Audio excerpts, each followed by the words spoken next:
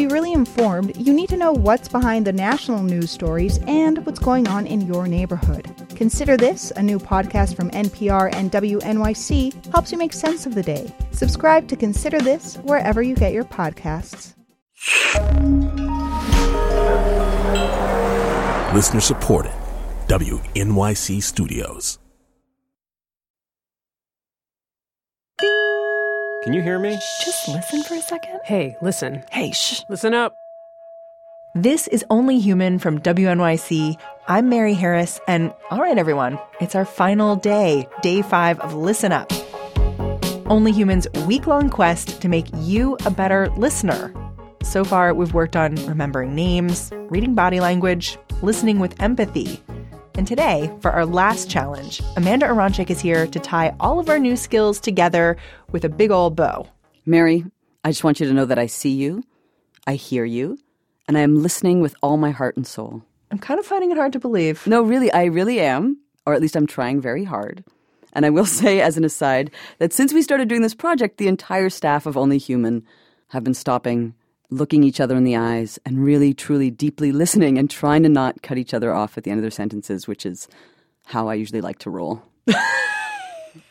Me too, actually. We kind of needed this thing. I know. So this challenge is going to help you in conversations, and it comes from the world of improv comedy.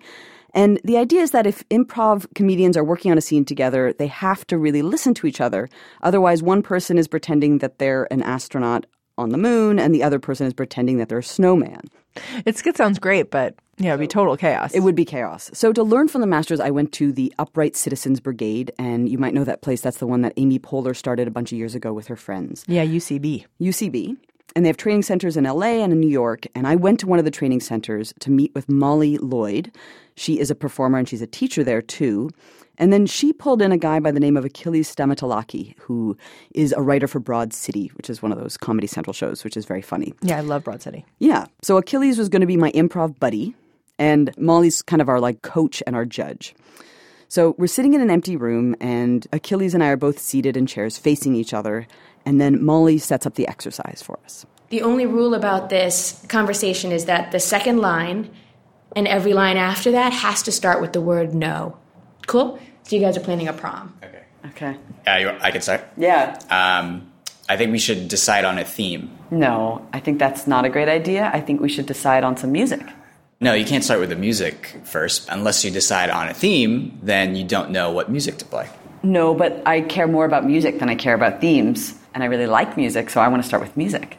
No, proms aren't about music. It's about what are the people doing in this space. The music is just one part of the prom. No, I think the prom is more about young love. No, I don't think it is about young love, because how many people stay with their high school sweetheart? No. Some people stay with their high school sweetheart. How did the prom planning go? Not very well. He was really difficult. You were really difficult. It's hard to get anything going. It doesn't really feel like the other person's listening. I was tense watching this conversation, right? Because I was like, oh gosh, they're not taking each other in and honoring each other's suggestions. Yeah, okay, that sounded like every conversation I have with my 6-year-old son. I know, sometimes kids are like that. How'd it feel in there?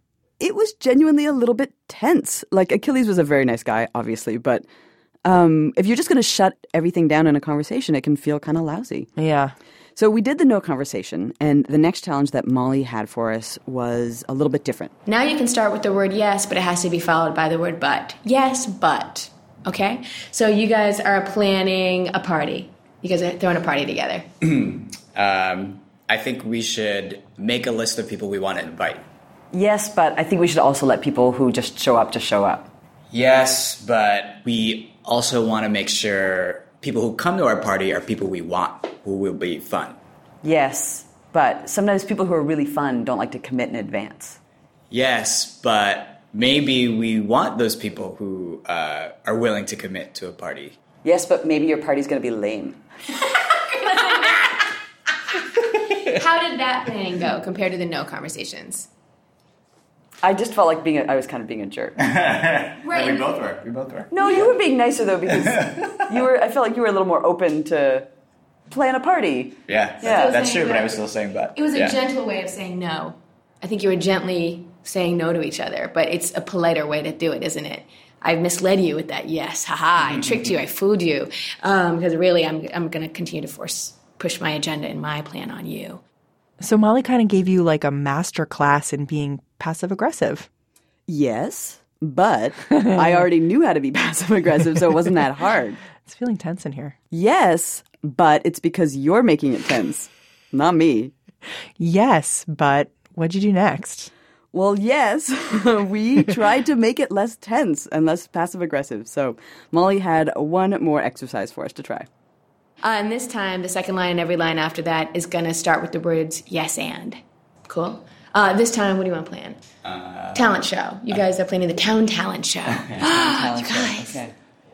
I think we should hold the talent show at the local community theater. Yes, and maybe we should have a lot of balloons. Yes, and having a lot of balloons is very festive, so we should also add a lot of streamers. Yeah, and that's a great idea. And I guess if it's a talent show, there probably should be a band. Yes, and we should allow people to dance. Yeah, and maybe people will dance on stage. Yeah, I think people will dance on stage, and we should give prizes to people who are the best dancers. Yeah, and the prizes should be really big. Yeah, it should be a big trophy. Yeah, it should be lots of big trophies. Is that better? Yeah. Did that feel better to you? It felt more fun. Yeah. Oh my God, I can't even tell you, also your faces were so different. Like how different were your body languages and your faces, and it just was fun. And the great part about yes anding is you can always go back and make adjustments later, you know what I mean? But when you're building on each other's ideas, you just never know what heights you may rise, you know? And that did feel totally great. I felt like happier and lighter just listening to you. Were you going to come to our talent show? Kind of. There's going to be so much stuff. Balloons, streamers, trophies. I want to win. It sounds great. To me, this was the problem with the yes and conversation is like, how do you not escalate it? If you just say yes all the time, where will that lead? If I was to use this in my life and head out and yes and my conversations, like we would not go to work today. We'd all just go smoke some weed and like disappear and go down to Coney Island and like just blow everything off, right? Like we would just elevate to something that was not a good idea. Yeah. Try to develop the muscle of yes-anding and use it when it's almost all the time when it's appropriate, right? So yes-anding is more a concept of life and being open and free of judgment. Build that muscle and then use your gut. If you don't want to smoke weed with us later, just let us know. We're not going to take it personally. But use your gut instinct, of course. The time and place for this, as far as I could understand it, was when you're collaborating with someone, right? It's like when you're trying to make something. Yeah. So if you and I were to say, for example, be making a podcast or be coming up with story ideas, just hypothetically, this would be a good time to use it. But I don't know. It's not something you can use in every situation.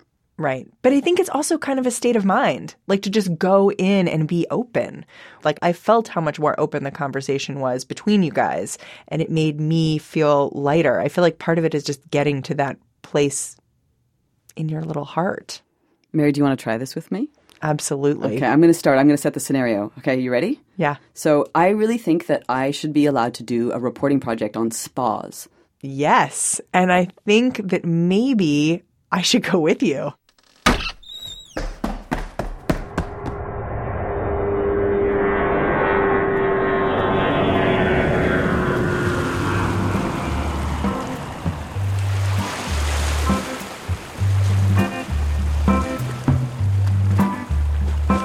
A big thank you to Molly Lloyd and Achilles Stamatalaki from UCB for showing us what to do today.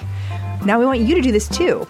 First have a no conversation, then a yes but conversation. Finally, a yes and conversation.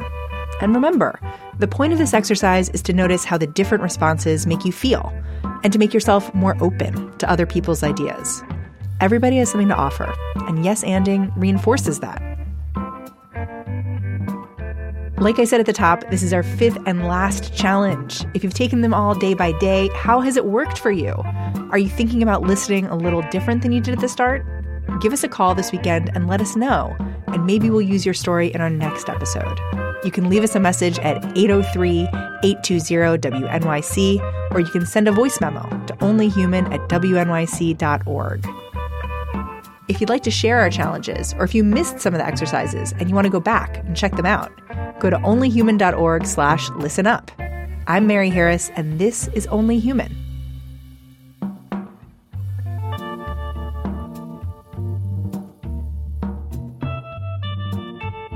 Support for WNYC's health coverage and Only Human is provided by the Chirina Endowment Fund, the Hearst Foundations, Jane and Gerald Catcher, the Iris and Junming Lee Foundation, the Robert Wood Johnson Foundation, the Simons Foundation, the Alfred P. Sloan Foundation, and the Winston Foundation.